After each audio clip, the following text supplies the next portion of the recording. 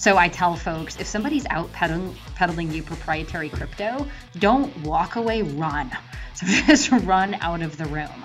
Today on TechNado, we'll be talking with Dr. Williams from Enveil about how to protect data in use. We're also going to be talking about Microsoft's very bad week, as well as how 3D mapping can help restore Notre Dame Cathedral. That's all coming up on TechNado, starting right now.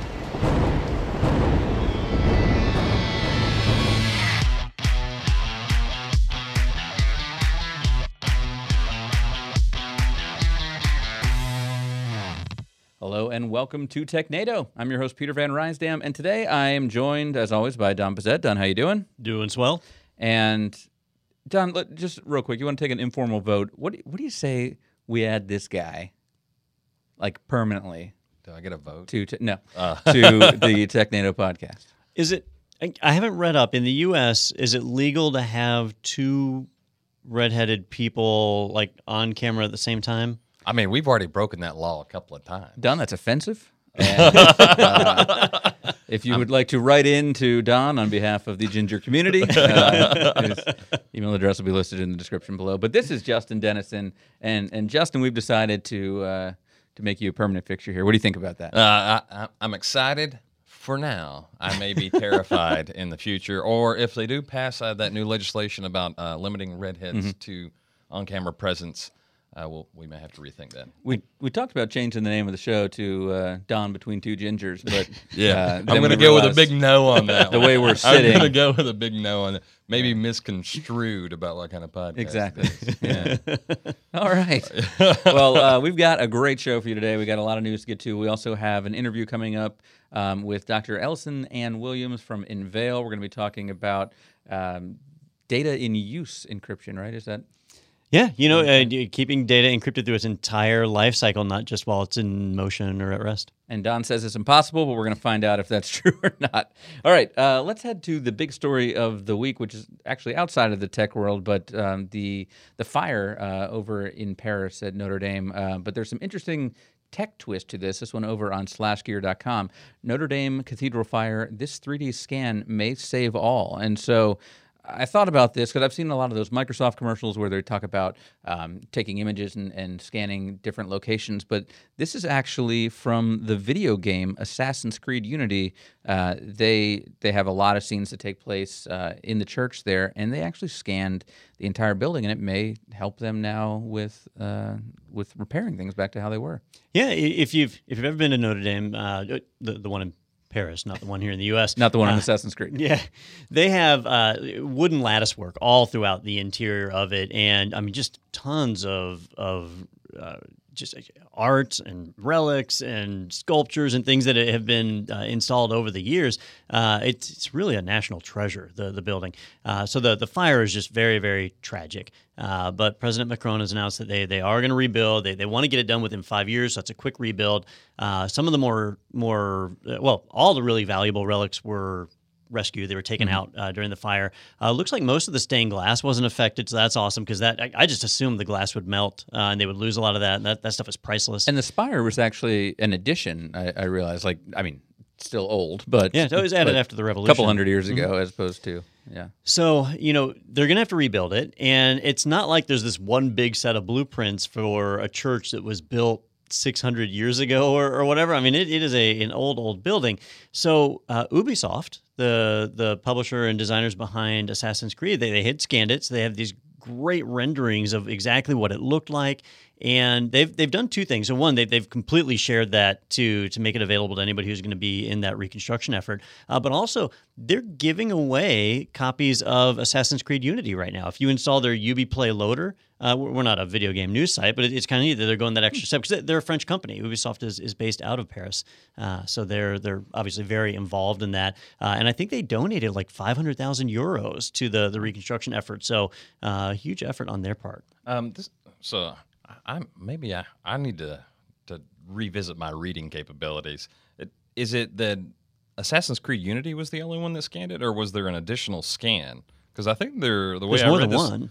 Yeah, I think no, it was like they were talking about a professor who did like a 3D laser scan. I think from what I understand of reading through this, it sounds like he did that, and then Assassin's Creed used that, but or funded at that, or was involved in some way, because that took place. Looks like back in 2016, but I think it was a kind of a joint effort, because it says, Professor Andrew Tallon, captured some of those images as well. So it might be that they hired him, because obviously, Ubisoft didn't send, the game developers out there. Hey, go take some pictures of the church and see what's up. But this makes me feel bad, because we toured Europe right after high school, and I thought we were meeting back to go through Notre Dame in a led tour. And when we met back like 10 minutes early, and they're like, "All right, we're getting ready to leave." I was like, we were supposed to. I thought we were touring. No, they're like, "No, you're supposed to walk through it yourself." So I sprinted through Notre Dame, so I got to see pieces of it. But at least you got in there. Yeah, I got in there. My daughter and I were over there over New Year's break, and we spent so much time in line for the Eiffel Tower that we had to get back to our train.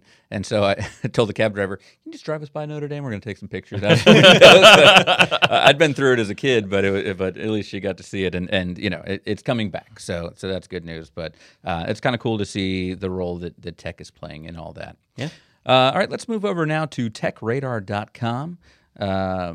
This is new Microsoft Surface Hub 2S finally replaces original model. Now, I remember back when they showed, I can't remember which conference it was. I don't think it was Ignite, but they showed kind of the demo of this and how you can hold meetings and really get everyone involved. And that was really cool, but I'm not sure what's coming out with the new one here. So the thing with the Surface Hub, right? So they announced it years and years ago, and it's really just a giant Microsoft Surface tablet, right? But it's so giant that it can replace a whiteboard. And when they announced it originally, so I feel like it was 5 years ago, when they announced it, I don't remember the exact year, but there was a smaller version, which was, I believe, $9,000, and then there was the large version that was like $15,000. These were not cheap, but they were designed to be fully touch-capable whiteboard replacements. So people were thinking, hey, in the classroom, this would be really handy. In a boardroom for a company, this would be really handy, that you can get up and do everything that you'd expect on a full touch-enabled device. So this year, they've announced new ones, and it's been a while, so it's kind of been in the works. They haven't announced a smaller and a larger one, just like before. The smaller one is now 50 inches. And the larger one is 85 inches, which is massive. They are both 4K plus screens, so they're very high resolution. That means you can get really detailed imagery on them. The pricing, I don't believe they've announced pricing on the larger model, but on the smaller model, it is a cool $8,999. So still not cheap, and that's unusual to me. Like, you can buy those the TVs that have Roku embedded in them, or a smart TV or whatever, and you get them for $200 at Best Buy for a 43-inch model. So here's a 50-inch television, effectively, that has some smart components inside of it, and it's $9,000. So I feel like if this were priced a little more reasonably, we'd see these in every classroom, right? Because there's usually a TV in a classroom anyway, so why not just pop this in here and you get dual use out of it? But the pricing is so far off on these, I just don't know how successful it is. I'm sorry, Don. They've got the 8-beam forming microphones, dual speakers, dedicated subwoofer, a camera, so all that comes along with it, and a pen. All right. So when you started reading those specs, I was like, in your car? Are they selling car stereos now? But if you read further down, the specs, I mean, they're not like mind-blowing. 8 gigabytes of RAM, 128 gigabyte SSD, quad-core processor, integrated graphics. Now, as being a former classroom teacher, we had these smart boards, these interactive whiteboards. Some of them worked well, some of them did not. I'm pretty sure none of them were $9,000. How many of them had 8 magnetic mounting points for the pen? Do I need 8? I don't know. But you only have the one pen. Yeah. Well, even if you had 8, how much does that cost, right? Now, Peter, you used to work at a marketing company, and didn't you guys have one of these? We had a Microsoft Surface, the table. Oh, the table. And so, that's right. Yeah, you got to remember that Microsoft Surface is something they called something else long before this. And then they're like, hey, we're not going to make this anymore, but we really like that name, so we're going to use that for the computer now. We had one of the first gen tables that actually it ran Vista, and it was great. We were able to do some things with it where you had the sensors with the not the QR codes, but it almost looked like dice on the bottom where you could put things down and it would recognize what it is, and it was all great until someone sat on it. And that's a true story. Cracks the screen. But Microsoft paid for that one because they were a customer, but it was $25,000. So they have palm detection, so you can write with a pen stylus, but they don't have cheek detection apparently. That'll get you. And everybody denied it was them too. That was a fun one. So, But as you know, I think a takeaway, right at the very end of this article, it says one of the nicest little whiteboards I've ever used. So I would hope so. I would sure hope so for $9,000. Even after you rattled off all those specs, like I just don't see the value. Yeah. It seems like this should be $3,000. I'd have to see it in use, but I do like that they've changed the form factor now to be vertical because you can't sit on it anymore. It's sit proof. That sounds like a challenge. Yeah. Yeah. Challenge Oh yeah, accepted. you don't think I can? All right. Watch. We shall What are you doing with see. that small trampoline? Don't worry about it. All right, so last week we talked about this awesome new chip from Intel, and today on tomshardware.com we have Intel demos its first 400 gigabyte silicon photonics transceiver words Good job. outlines I could have design. said it better myself. What did I say wrong? The 400 gigabyte that's not right. So I want to point out the date on this article because we were filming that podcast episode and we had this announcement for the 100 gigabit Ethernet adapters, which we're going to market, so you can buy those, right? I found this article that very evening after the podcast. I was like, great, well, we just did the 100 gig. These are a little more cutting edge, right? So it's not an adapter you can drop in your system. It's the transceiver they've designed. So we'll see these actually come to market in about a year.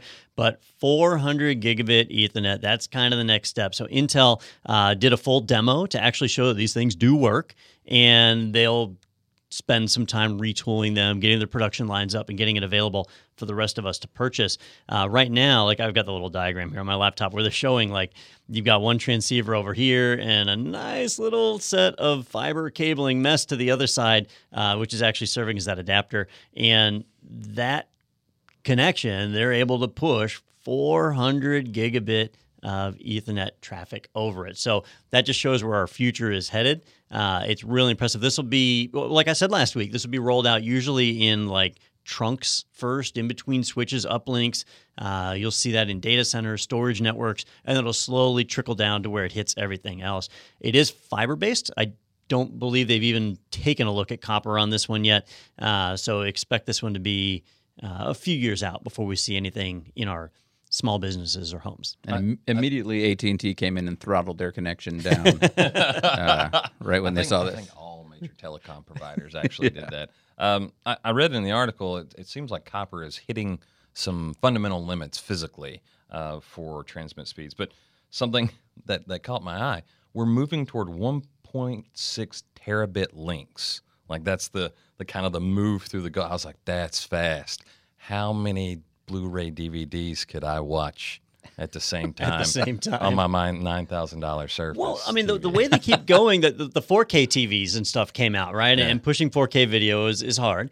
And now they're doing all the 8K stuff is announced already. What's next? 16K? That actually was announced, I think. They got to patent that, right? Yeah. 32K, just patent Yeah, it right just now. skip it. Yeah. I'm going to 6G too on my phone. Do some weird like 47K or something where it's not a power. That's guaranteed to work. Break it. Mind blown. Well, that's pretty cool. All right. Well, always neat to see exciting boundaries being pushed, and 400 gigs where we're at right now. All right, we're going to head over now to the Ubuntu wiki, wiki.ubuntu.com. And we've got release notes on Ubuntu 19.04. And I love this code name, or I don't know if it's code name or official name, but Disco Dingo. That's right. That's Yep. fantastic. So it is April, and every April and October, we expect our new releases of Ubuntu. They're on a 6-month release cadence, and so just like every other April, we get our 19.04. Now, this is a off year, so this is not a long-term service release. This is a short-term, which means if you're a business or you're an enterprise, you don't necessarily want to go installing 19.04. 18.04 is the current long-term support. 19.04 is going to be supported for 6 months. And then when 19.10 comes out, that'll be the new one that's supported until 20.4 comes out. That'll be the next long-term support one. So this is out. Disco Dingo is the code word, but they keep the code names for the life of the application or the OS. They're kind of proud of. Yeah, some of those code names are fun. Disco Dingo. I don't know. For some reason, my cartoon brain goes, Yeah, that's pretty wild dogs in a club. Just Well, like- we had Bionic Beaver last year, and that one was a big hit. So, So something interesting in the wiki, because I thought it was 6-month release, right? It's from 4 to 10. They said that it will actually be supported till January 2020 for 9 months. I mean, it's not a big deal, right? It's not a huge difference. But yeah, going a little bit further. yeah, I wonder if that's something they're just trying to overlap those. I guess it gives you 2 months to do the upgrade, yeah. As far as new features are concerned, if you're wondering what's out there, this will be the first version of Ubuntu to feature a 5.0 Linux kernel, but like we covered in previous episodes, that doesn't really matter. 5.0 is just a number. There's not a significant change in the Linux kernel on that one. In my opinion, the biggest change that's going to affect the most people is that if you're running Ubuntu on a desktop and you have like a high DPI monitor, that the new version of GNOME that's packaged with 1904 has fractional DPI scaling. So before you could do your scaling 1x, 2x, 3x. Now you can do like 1.25x, which I know on my laptop works out great. So you have a little bit more control over your DPI scaling. That's really a function of newer versions of GNOME, but it's packaged with Ubuntu 1904. So I think that's probably the biggest change that's going to affect the most people. Otherwise, it's just a suite of software updates, toolchain updates, other things that you'll spot in there, but nothing that should be groundbreaking or earth-shattering as far as application compatibility. I'm loving over here too. I'm stayed on the Ubuntu wiki, and I'm over on the development code names. And yeah, there's a whole conversation about what the next one should be, and it's all alliteration. So Disco Dingo, and they've got the Yakety Yak, Wily Werewolf, and all the great ideas that are coming out. So if you're bored, head over to development code names on the Ubuntu wiki and have some fun. Yeah. Something that caught my eye that was funny is they say there's a new version of OpenStack that is also part of this release that you can install. But then right below the changelog release, like the release notes, it goes, warning, upgrading an OpenStack deployment is a non-trivial process. So effectively, be very careful. And as someone who's tried to install and upgrade OpenStack, they're not wrong. So definitely take care there. Yeah, that's been a big challenge. And we've actually seen a few vendors that have started to release bare metal installs for OpenStack so that you can just dump it right on and you're packaged with the OS. I think that's probably the way you're going to see that in the future. And we're also seeing that with Kubernetes, like just bare metal Kubernetes installs. It's just getting to be too hard to maintain. All right, fantastic. That's why Justin's here to talk about those things with Don that I'm not able to help with. So thank you for joining us. 'cause, Well, man, as one of someone the gingers has got to carry the weight. installing that stuff is hard, right? It feels like you're making fun of me, but if you'd ever tried to do it, you'd know what I was You're talking telling me, right, guys? All right. 2.5 days later, you're like, it still doesn't work. Look at that. We should do something else. All right, let's move over now to Phoronix. We've got Open SSH 8.0 released, addresses SCP vulnerability, and new SSH additions. So I'm going to go ahead and lean on Justin again on this one to talk with Don about those words that I just said. Yeah, OpenSSH is included in just about every distro that's out there because SSH is kind of the default management protocol, and it's actually developed by the OpenBSD group, and then the various Linux distros pull it in. 8.0 is another one where it's kind of like Linux kernel 5, where it's not actually that major of a change, but there's a few big things, and the one I wanted to point out, the reason this is kind of newsworthy, is they patched an exploit in the Secure Copy Protocol, SCP. And I've never cared for SCP. It's always been kind of an annoying protocol to me. The fact that it's got a security exploit in it is I don't know, just kind of like icing on the cake. I think that means it's ironic, right? Secure Copy Protocol that has a security exploit in it. Is that irony? Alanis Maybe we Morissette should would defer to approve. Peter on that. No, we got to defer to Alanis Morissette, but I think that's more ironic than anything in that song. Yes, you're probably right. So, Theo Durat, the head of the OpenBSD project, he came out and said, look, you just need to stop using SCP and switch to other things like SFTP, which is what I generally try to do.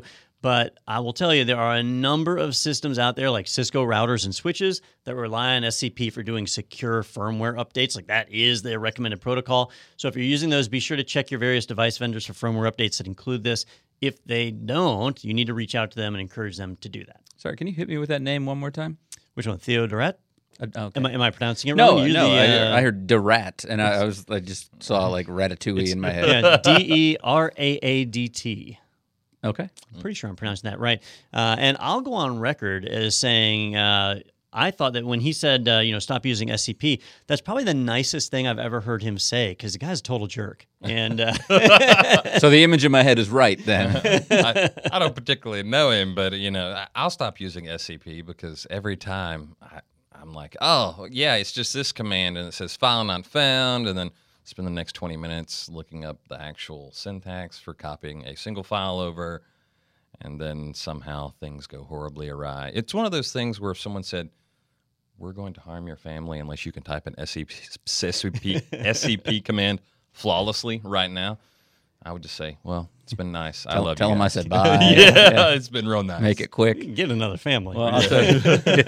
Well, I'm going to stop using SCP too today. That's I'm going cold turkey. That's for Lent, just for Lent. So I got 2 more days. All right, we're going to move over now. Oh, we've got a birthday to celebrate. It's the 15th birthday for CentOS, and I don't know if we have the rights to sing happy birthday. I think it's open public now. domain. Public I domain. think it transitioned to public domain now. Let's go and skip it until we're sure. All right. But maybe we'll have to do that next week. Well, instead, maybe we could just rip off Al Roker and ask CentOS how many years young it is. Oh, I like that. So Who was the guy? Willard Scott before that? Was that the...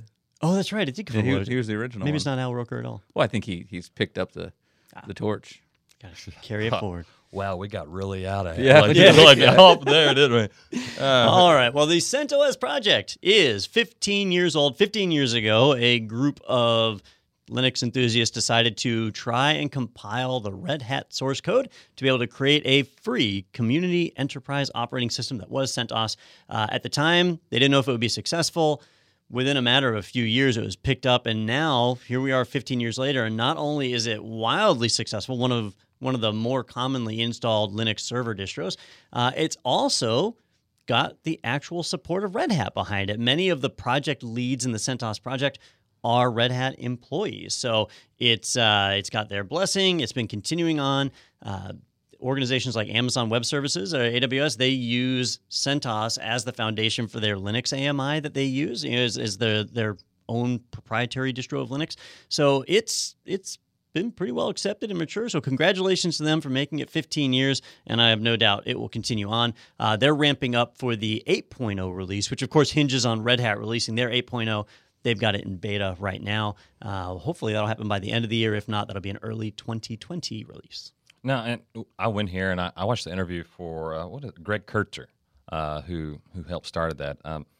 Actually, some pretty interesting information in those 2 small little video segments there, which is funny because I say CentOS as well. I think we all do to some extent. He actually calls out. He said, "I hate that name. I hate saying CentOS." He was like, "It's free. It doesn't cost a cent." And I was like, "I've never thought of it that way." But it's an interesting little tidbit. He was like, "CentOS, good. CentOS, bad." And I was like, oh, well, that's kind of, because I think originally it was called Chaos Linux or something like that. And then it kind of moves through. But if you want a little more background, celebrate the birthday, definitely go take a look at those. And you mentioned the videos. You said there were 2. There might have been 2 when you looked, but they've been adding more and more and more. And they're going to keep going. They said for the next week or 2, they're adding interviews with a lot of people that were involved in the project in the early days, and they're sharing information, not just about the old stuff, but the new stuff that's coming down the line. So there's great interviews of people that you wouldn't normally hear from. So definitely check it out. That is on blog.centos.org. You can go and read all about it.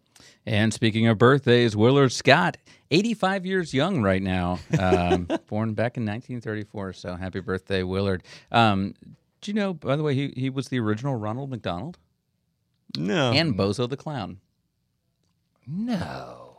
Wikipedia does not lie. All right, let's shift gears now.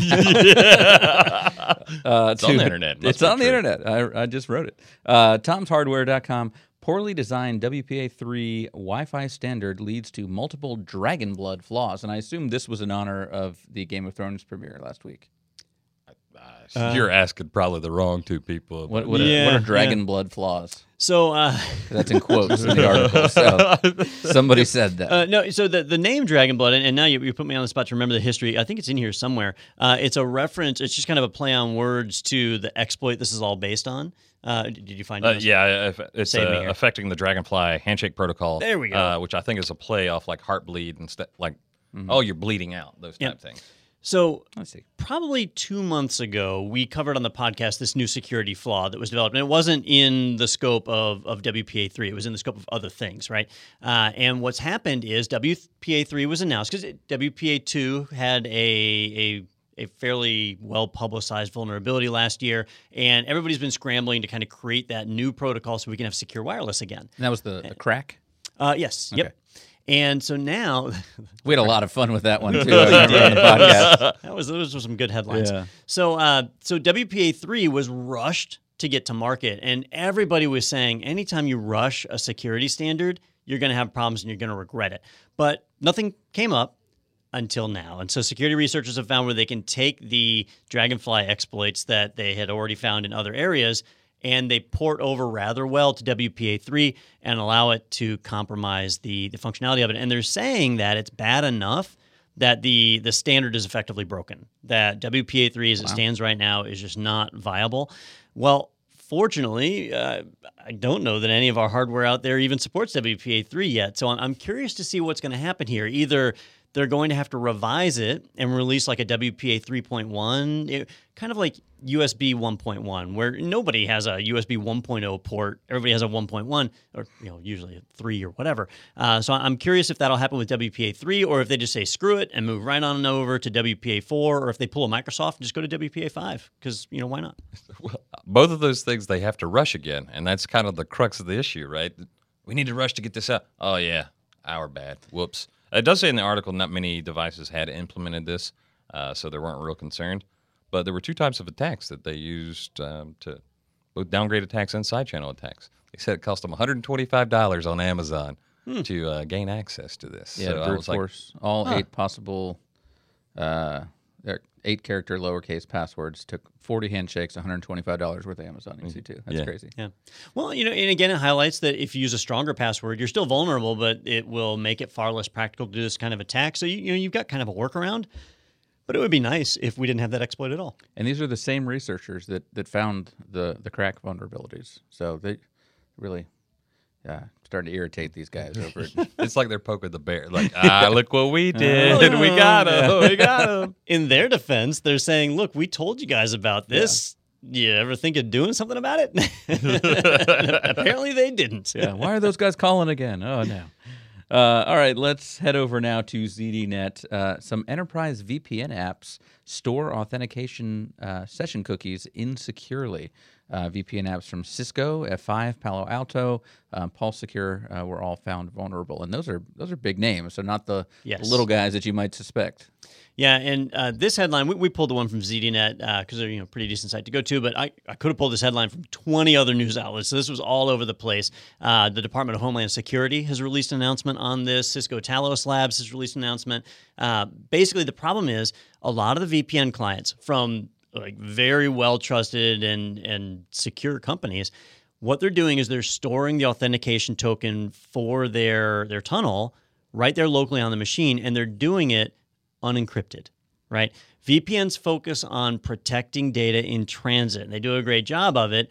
They don't do anything for data at rest, and they're storing their token at rest unencrypted. And of course, the operating systems don't do anything with it because this software is not part of the operating system. It's being bolted on afterwards. And what that means is if an attacker has access to your system, right? So there's problem number one. If the attacker has access to your system, they could get a copy of that token, that access token, and then take it to their own machine that they control separately somewhere else and establish a tunnel connection to your VPN, to your home office or wherever it is you're VPNing into, and resume your session outside of your control. You could shut your machine down and they're holding the tunnel open, and now they can start browsing that secure network. This is really risky for people who use VPNs on other people's hardware, like those, the hotel business machines they usually have down in the lobby. They usually have a Cisco VPN client or whatever installed in there so you can leverage it. You're a fool if you use it, but people do all the time. And that token could be stored there. Someone else on the computer could retrieve it. Obviously, it's not like somebody can remotely take advantage of this unless they're piggybacking off of some other exploit.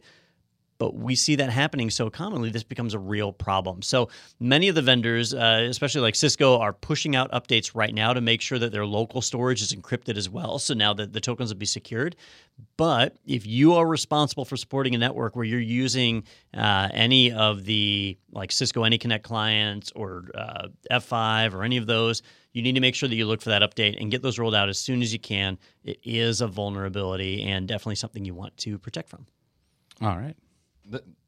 I was actually kind of taken aback because for graduate school and some other things, we had to use Cisco AnyConnect to maintain connection to like our lab data and stuff. And I was like, wow, this actually affects, like you said, I figured it was going to be small things. Mm-hmm. But then, these are big players, and this affects a lot of people.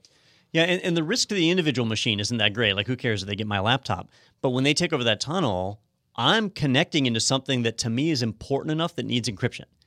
So that's giving them access to something that's important enough to need encryption. That's a pretty big deal. Very dangerous. All right, staying on ZDNet now, but switching gears over to Microsoft, who didn't have the best week. Internet Explorer 0 Day lets hackers steal files from Windows PCs. Microsoft refused to patch issue, so security researcher released exploit code online. That just seems to always be the case, that the big guys go, it's not a big deal. And then, maybe they recognize you're still using Internet Explorer. Shame on you. Maybe that was you their deserve response everything you get. Well, let's build on this a bit though, because there was another headline that was a little more sensationalized, so I didn't grab it, where they said, the 0 Day allows somebody to steal your files with Internet Explorer, even if you haven't used it. Yep. Right? Now, what's going on here behind the scenes, and I kind of agree with Microsoft on this one, is that this is a vulnerability in MHT files. Now, MHT files, if you haven't heard of them, don't feel bad. The last time I used an MHT file it might not have even been 2000 at that point. So, I mean, this is 2 decades ago, where if you had a website, right, it's all HTML files. Well, they came up with a format to do compiled HTML files. So you could have a website available offline.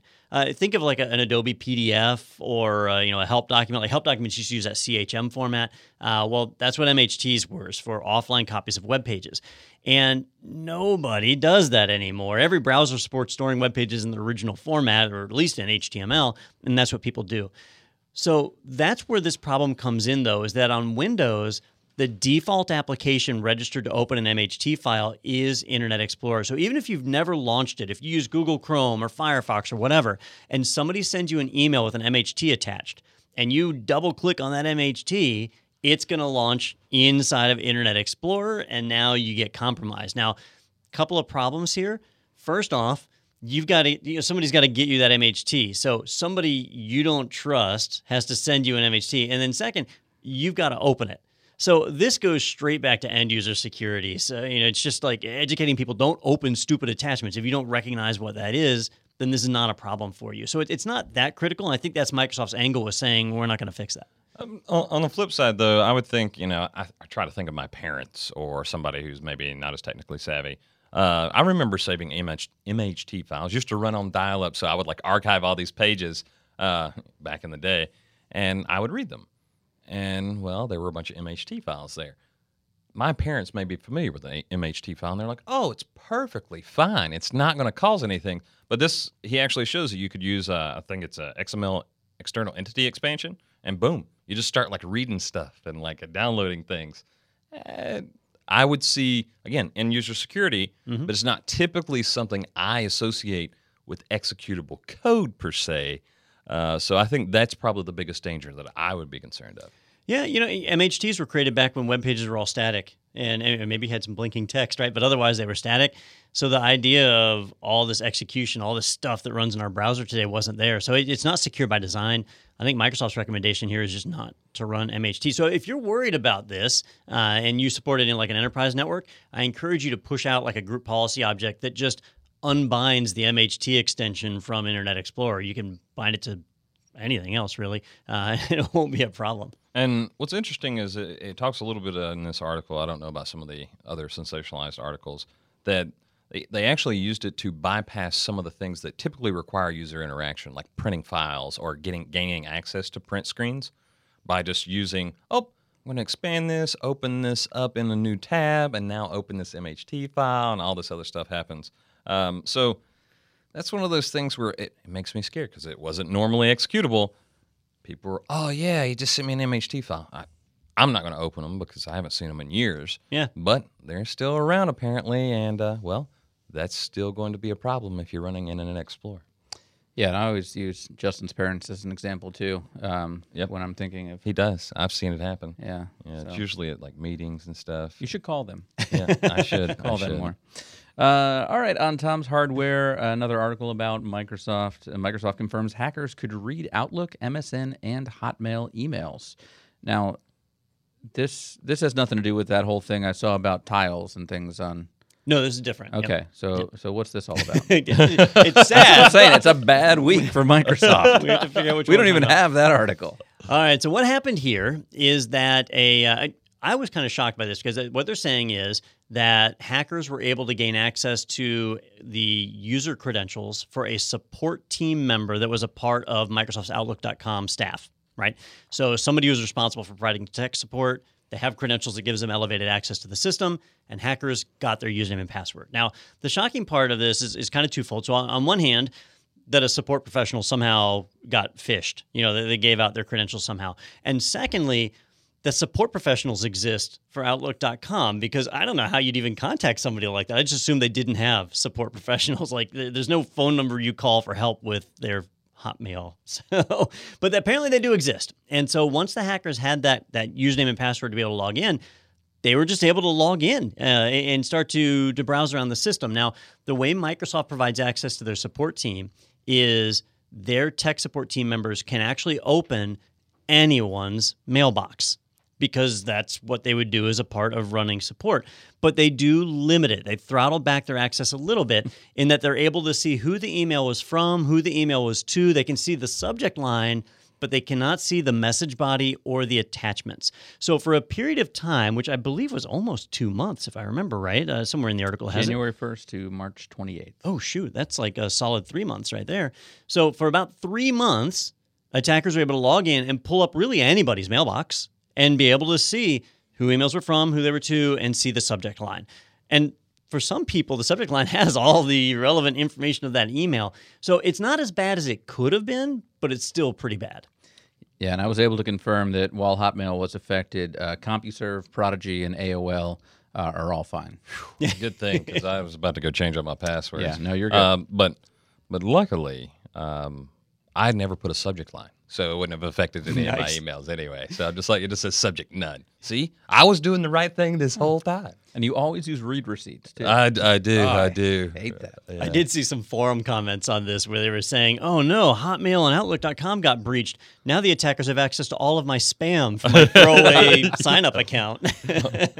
Oh, yeah. All right, I've been looking forward to this next article here all day over on techrepublic.com. Half of security pros would rather walk barefoot in a public restroom than use public Wi-Fi. Well, there's two guys in this room, so which one of you is going barefoot?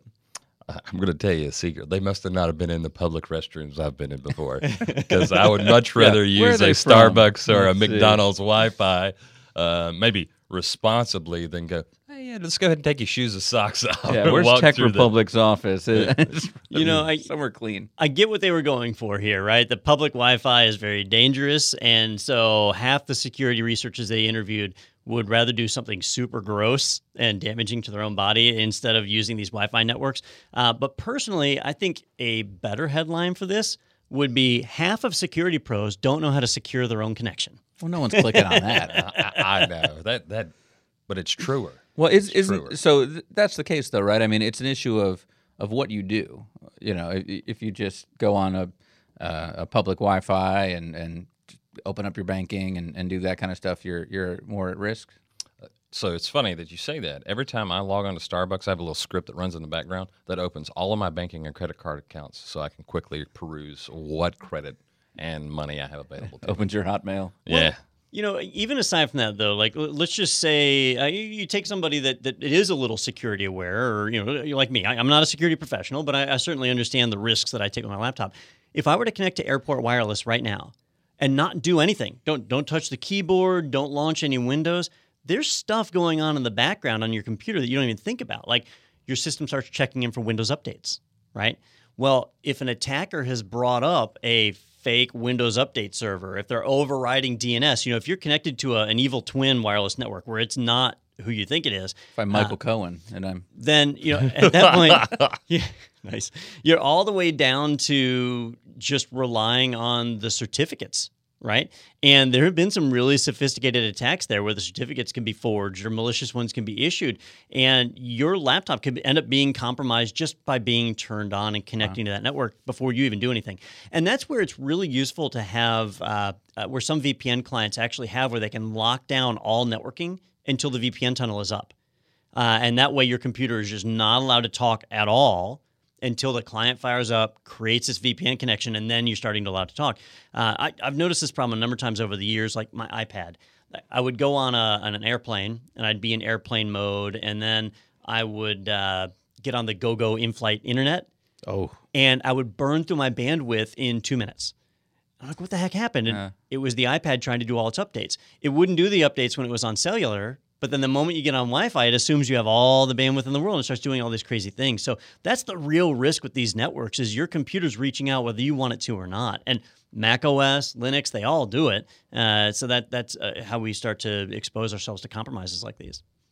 Oh, that's disappointing. I was hoping that you guys were both going to volunteer to take your shoes off and walk in the public restrooms. Absolutely not. I mean, not happening. I walk around barefooted sometimes, but in public restrooms, it's definitely not one of those places. I'll tell you, I did the global entry program, so that when I'm going through the airport, going through TSA, the security lines, I don't like to take my shoes off just there at the security line.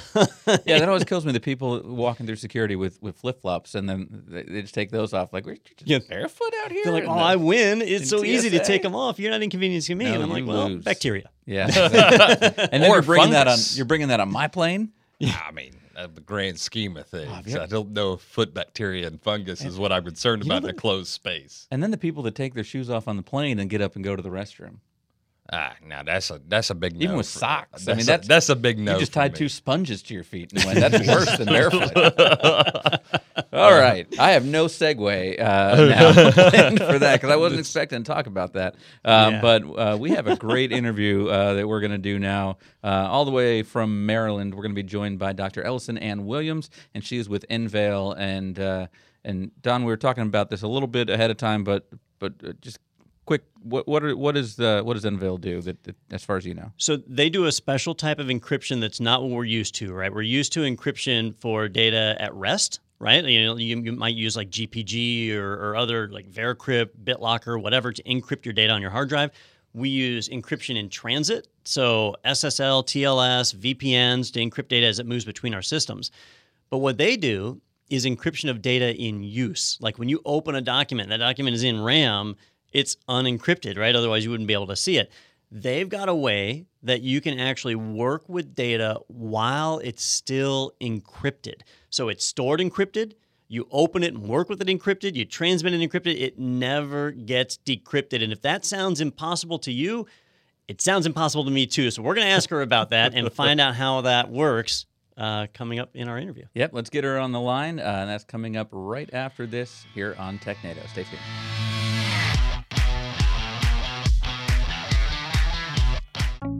My name is Dana Morrison. I'm the IT director at Grace Christian School in Raleigh, North Carolina. IT directors often hoard so much knowledge that it's hard for their team members to learn. IT Pro TV has given us the ability to level up our technicians to a point where they can decide this is important for me to learn. I would recommend IT Pro TV to any IT team. It's just a great tool for any IT professional.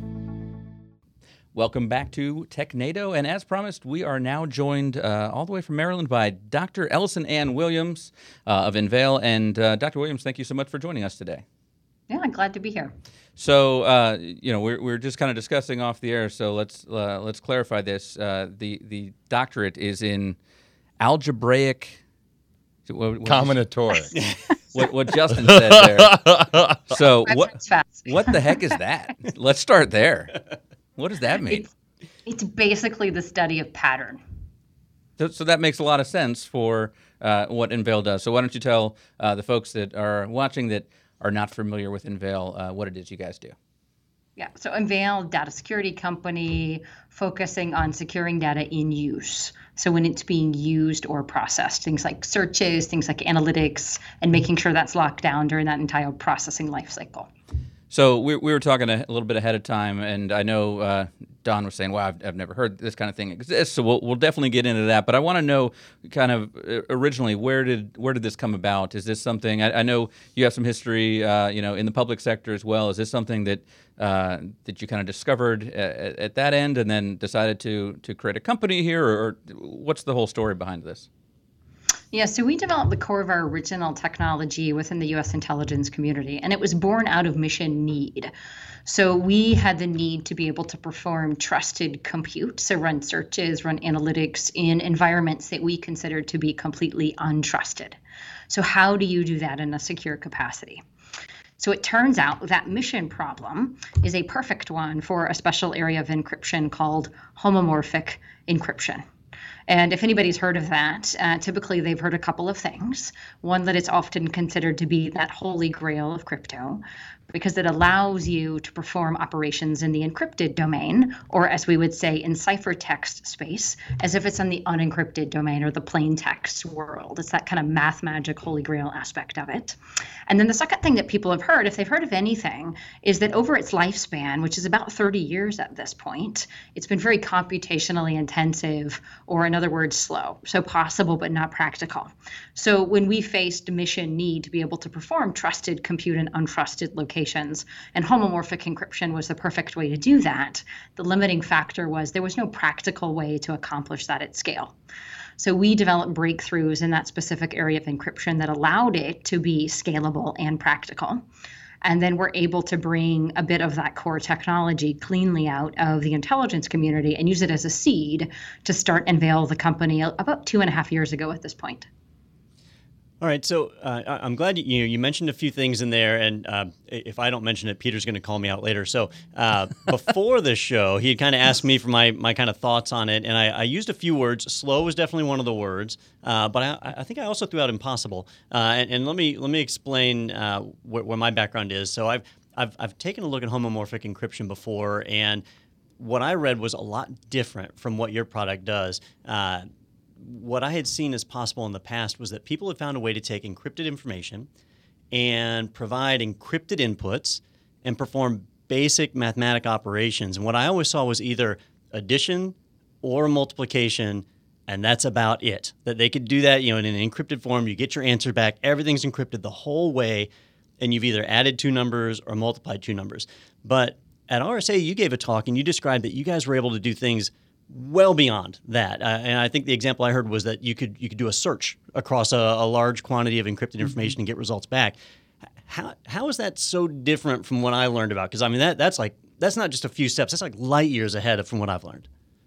Correct. So homomorphic encryption gives you those basic primitives, those searches, or I should say those multiplications or those additions in ciphertext space. So things like searches or analytics are built from those primitives up. So we take those homomorphic primitives and then we build more complex and complete functionality, what you and I would call a search or what you and I would call an analytic, and do that in a very scalable and performant way. So is that really the breakthrough that you discussed like you had, or were there things where you're like, oh, we reduced the computational requirements in order to make this available, or is it really just you figured out how to mix those primitives together? Correct, and do so in a very efficient capacity. So the primitives are the primitives. So I always tell people our encryption is modular. We're very open to our customer base about it. We're very transparent. We can actually leverage any type of homomorphic encryption. So I tell folks, if somebody's out peddling you proprietary crypto, don't walk away, run. So just run out of the room. So we're very open about the crypto. It's not where our breakthrough came from. It's how we use it and how we use those primitives very creatively and efficiently over the data to do that more complex functionality that achieves the scale that we're able to achieve. So when we're talking about scale and performance, I mean, it's still not easy. There is still a workload that's being done. And so with Enveil, where's that workload being carried out? Is that on servers or hardware that's at the client site, or is that at your location? Since it's all encrypted, it could theoretically be anywhere. What's your normal deployment model? So our MO is always retain positive control of your data assets, whatever that means to you. So whatever environment that you're comfortable in. So that could be cloud, that could be on-prem, et cetera. And then we will enable secure and encrypted processing to occur over those data assets wherever they are. And so that compute is going to be environmental compute that we will leverage. And of course, we're a software company. And I know that was always one of the big challenges before was, just the amount of effort that it took. And so you would see a lot of solutions out there that only did like partial homomorphic encryption. I'm thinking like, what I studied, which was the El-Gamal, we'd use in some VPN connections and things. But in theory, this could really be used for any data set. Have you integrated with any existing software packages that we'd be familiar with, or is this mostly something people are custom building into their applications? No, so we're software that sits on top of whatever they currently have in their data environment. So our main architectural premise and goal with designing the software was not to ask people to change anything about the way that they store their data today, they format it, their encryption of it, et cetera. We simply wanted them to deploy a lightweight software app somewhere in their environment and configure it to know about certain data sources that they wanted to enable encrypted processing over. So in other words, name your storage technology and we integrate with it. Now, I was reading about this a little bit on the Envel website, and I just want to make sure I have this kind of down. There's a client part of this application, and there's a server part of the application. Those two things interact, and if they do, that interaction, is that all at the data, or could those be in like disparate locations? Typically, they're always in disparate locations. So the client application, as you read, and we have a server application. So to back up just a little bit, we are two-party, just like any kind of search or analytics system on the planet. The example that I most often use for more technically inclined people is something like SQL. So I can type a SQL search in all day long, but there's got to be a SQL server on the other side where the data is that can understand that string, select, blah, blah, blah, that I called a SQL search and have it processed effectively over the data. We're no different. One of the first questions I get asked, why do you have to be two-party? If we were not two-party, we would be sending encrypted blobs out into the world, and the world would have absolutely no idea what to do with them. So there's got to be something somewhere in the environment of that data, wherever it may be, that can understand that encrypted blob that I called an encrypted search and have it processed effectively over the data. That's the functionality of our Envel server application that you saw on the website. Now, the second part of that two-party form factor that you just brought up was the Envel client application.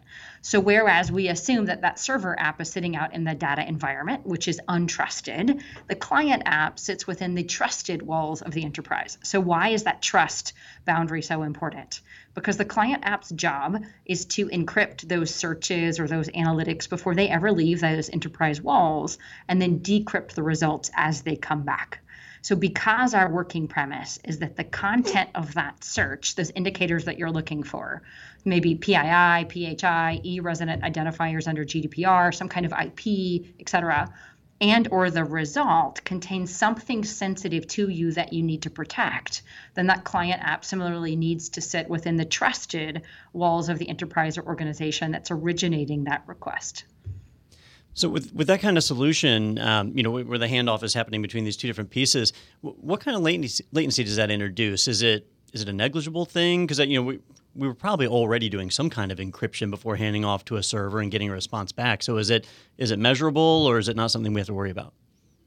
No, it's light years beyond what it ever was before, right? So we're talking about, instead of hours or days to compute these kinds of searches, it's seconds or milliseconds. So completely different kind of a scale.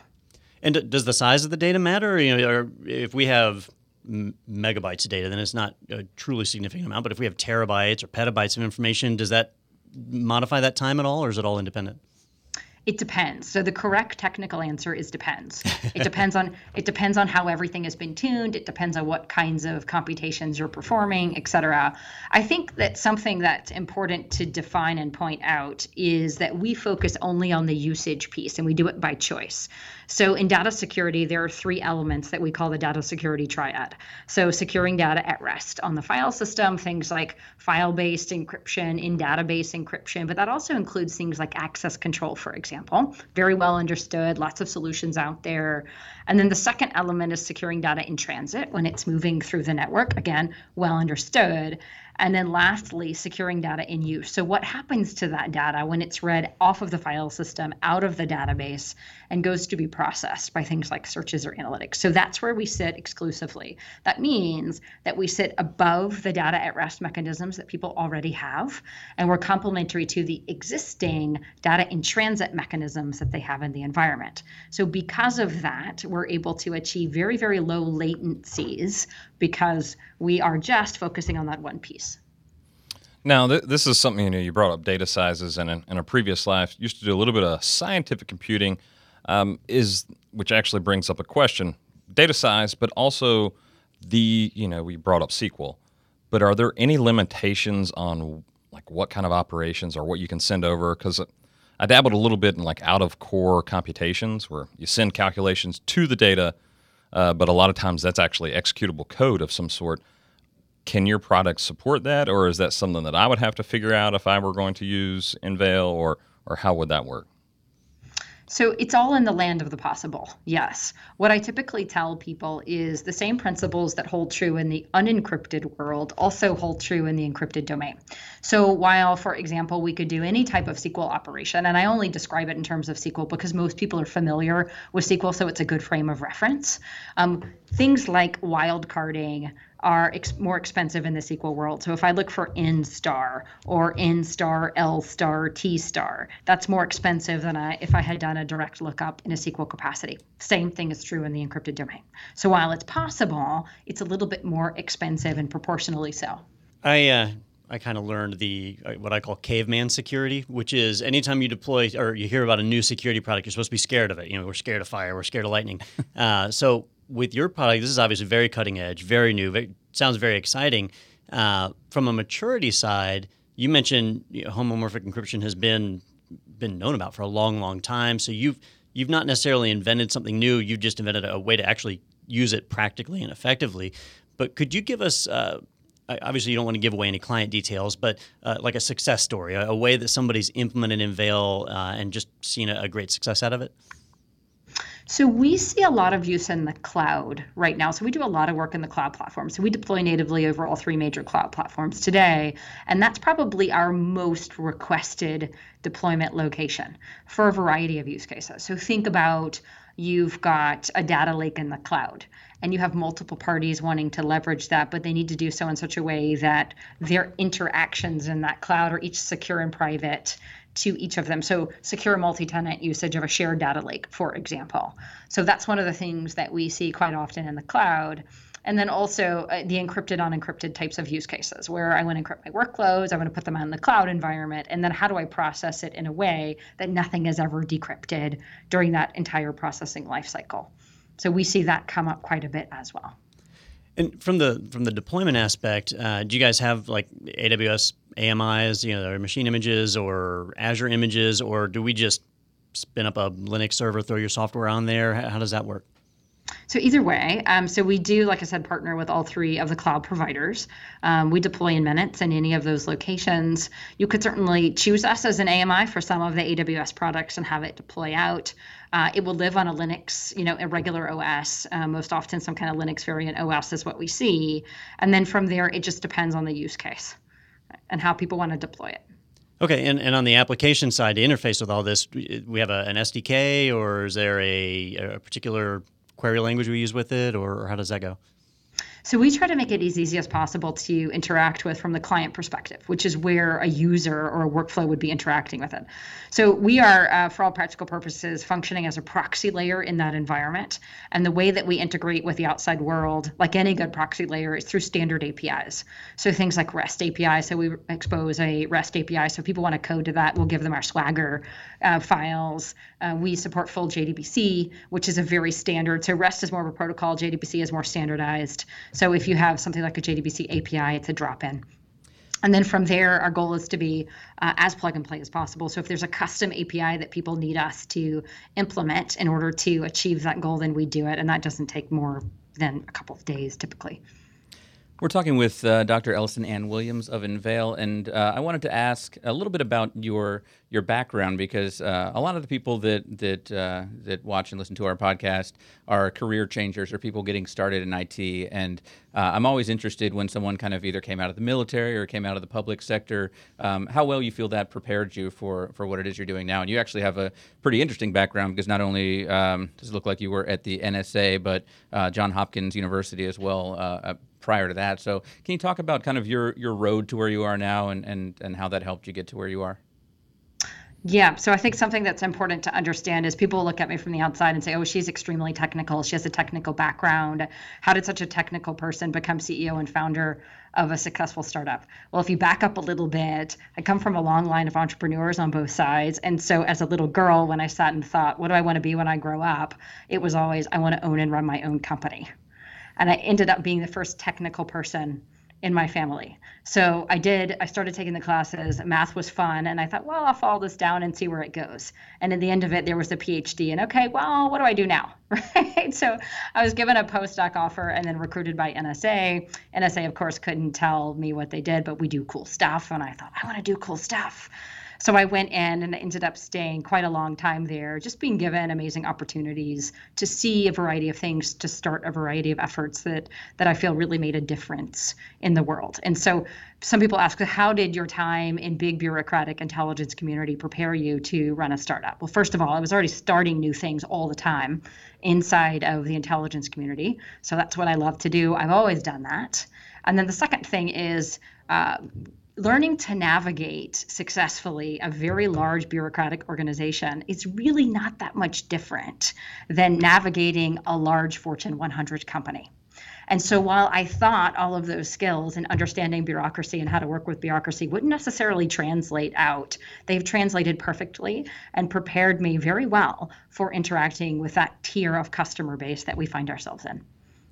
I guess one of the bigger challenges would just be adapting to a budget that actually has limits versus one that's virtually unlimited.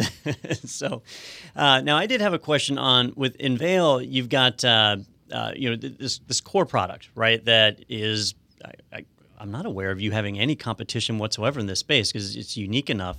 So where do you see that going in the future? You know, now that you've kind of already created this, you're out there, you're starting to gain some market share. You've kind of created a whole new market. What is the next step for Envail? Yeah, so we came out with homomorphic encryption breakthrough, like I said, from the intelligence community, and we built our first product line around that. So homomorphic encryption based product, zero reveal search, that's GA now. It's NIAP Common Criteria, CSFC certified. Now, we have other product lines. So we're the secure data in use company, not the homomorphic encryption company, even though we have very powerful breakthroughs in that specific area of encryption that never decrypt security posture. But there are a variety of ways to secure the usage of data. So for example, we have a whole new product line around the Intel SGX. So you move it inside a trusted execution environment, you're willing to take that risk of decrypting it in your data environment. So it's not the nation state security posture that your homomorphic encryption of never decrypt is going to be. But of course, anytime you decrypt something and compute on it, it's faster. So we have a whole product line, like I said, around the SGX. We partner with Intel on that. We were part of Microsoft's confidential computing preview out in Azure, which was a SGX-enabled cloud platform. And then we're also developing product line that's just about hit the streets for encrypted analytics, specifically around encrypted machine learning and AI. So we're very excited about that product line as well. And then I'm also curious, how's your product been received by the security community out there? Because I'll admit, when I first heard about it, all right, you can work with data while it's encrypted, I was skeptical because the first thing that pops into somebody's mind is, all right, if I've got an encrypted document and I want to read it, how can I read it if it stays encrypted, right? That's kind of like the simplistic argument about why it would be impossible. So, I mean, obviously, you guys can back it up. You're actually doing what you say you're going to do. So how's the community receive that? Have you hit resistance to that? Are people generally really excited about the product? Well, you hit the nail on the head. So my line to anyone is, don't believe me. Just try it and prove it for yourself. And universally, it works every time. So when we came out as a company, we knew that we'd have to build a whole new market in the commercial world around securing data in use, define new terminology around that. And then we came out to the RSA Innovation Sandbox, the youngest company ever to be in the sandbox. We entered on a whim, thought at least it'll be good exposure. We ended up being one of the top 10. We thought, well, we'll get to pitch, and that's great exposure. And then from there, we ended up being one of the winners. And at that point, the technology of homomorphic encryption, I like to say, had the big scarlet A associated with it, of being relegated into this niche academic community of very interesting, but not commercially practical in any capacity. And over the last couple of years, we've seen that dramatically change from, like I said, homomorphic encryption being the scarlet A kinds of a technology to now it's buzzy.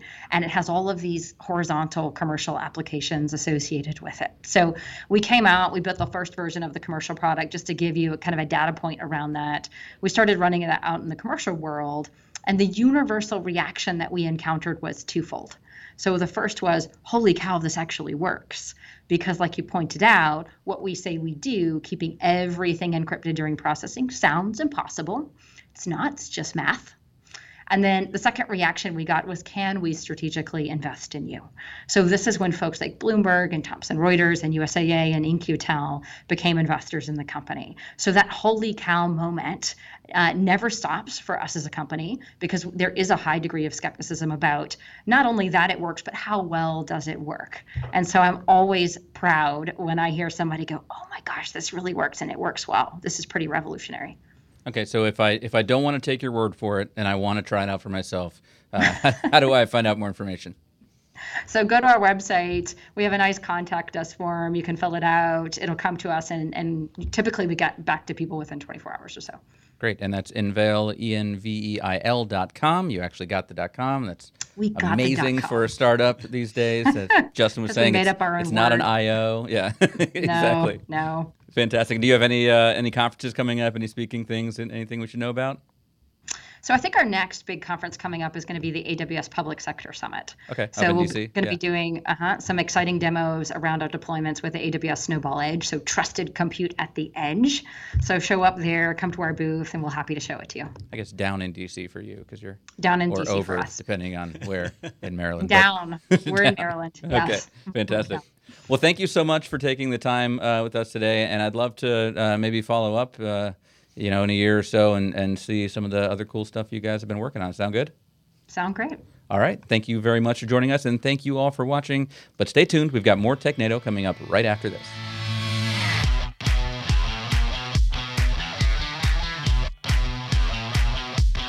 And welcome back to TechNado, and thank you to Dr. Williams for that. And Don, are you convinced now?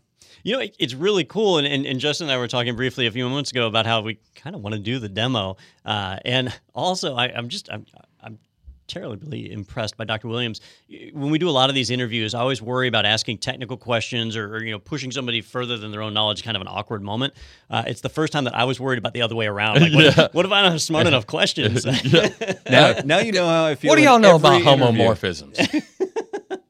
Are those the ones that stand upright? Yeah. I think they're upright. You're right.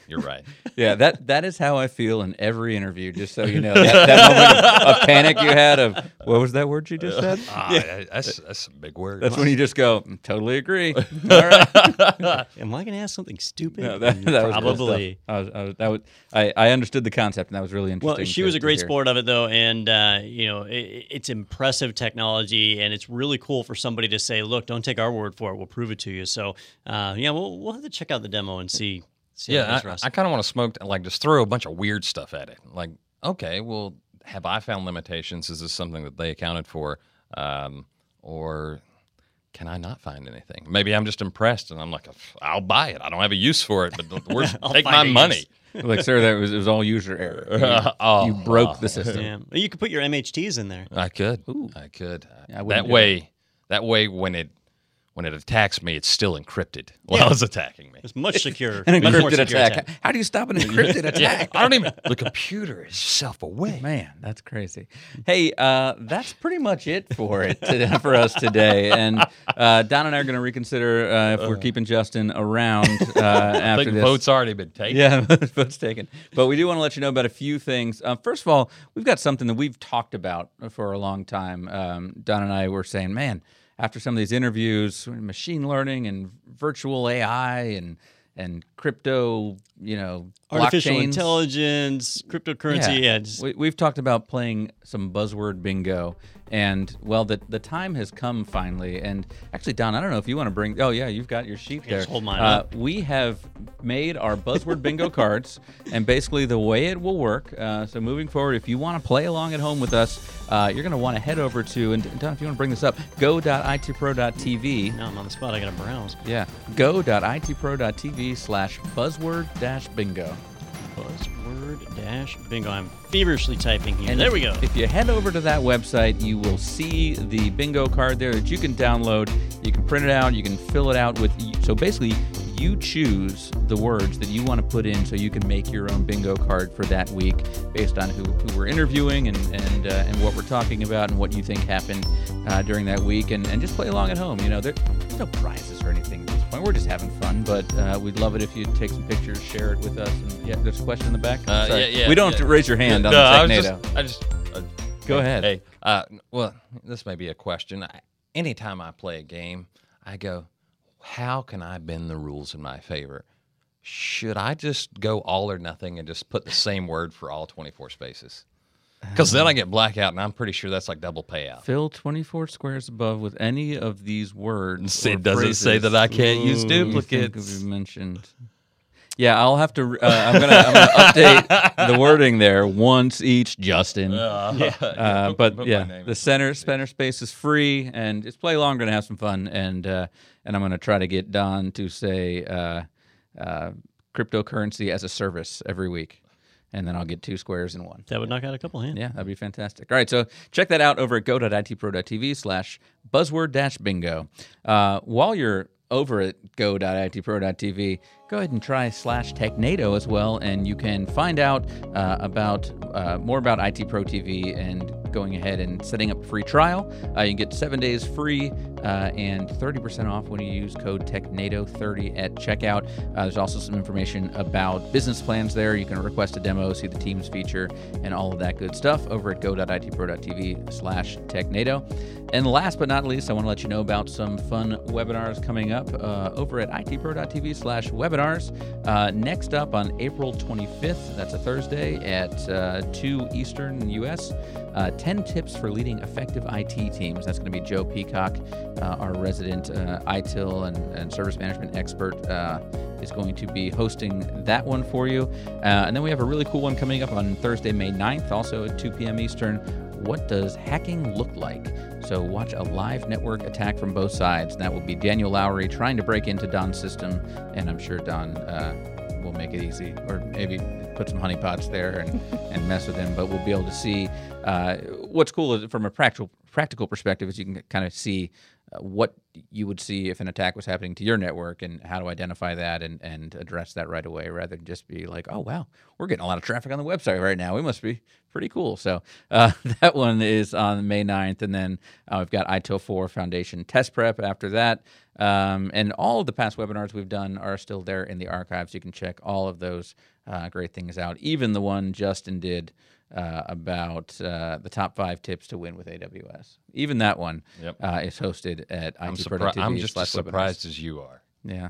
But it is there. I just saw it on your screen. It is. It was right there. I had to scroll way down. Yeah, it was way down get to there. it. But I'm hoping the hacking one is not. You're just not going to bring up that like matrix code like website that just shows things where you rake your hands across the keyboard. Yeah, what is it? Is it Hacker Leak type? code? Hacker Hacker type. type, Yeah. yeah. Hacker type. Yeah, where you just rake your hands across it, or should I join in and help Daniel so we can share a keyboard so I can hack one side and he can Is that hack paired the other? programming? I hear you can hack twice as fast if you have two people using the same keyboard. Yeah, I've seen that. Was that NCIS? I think does that. I think so. But so. I prefer the Sandra Bullock way, where it's all visual, where you're like, oh, I can't find the files. It's behind that box. All right. So, yeah, that's going to be fun. We'll see what hacking actually looks like. And it is not any of those things. Yeah. All right. Well, thank you again to Dr. Williams for joining us today. And thank you all for joining us on TechNado. And we'll see you back here next week.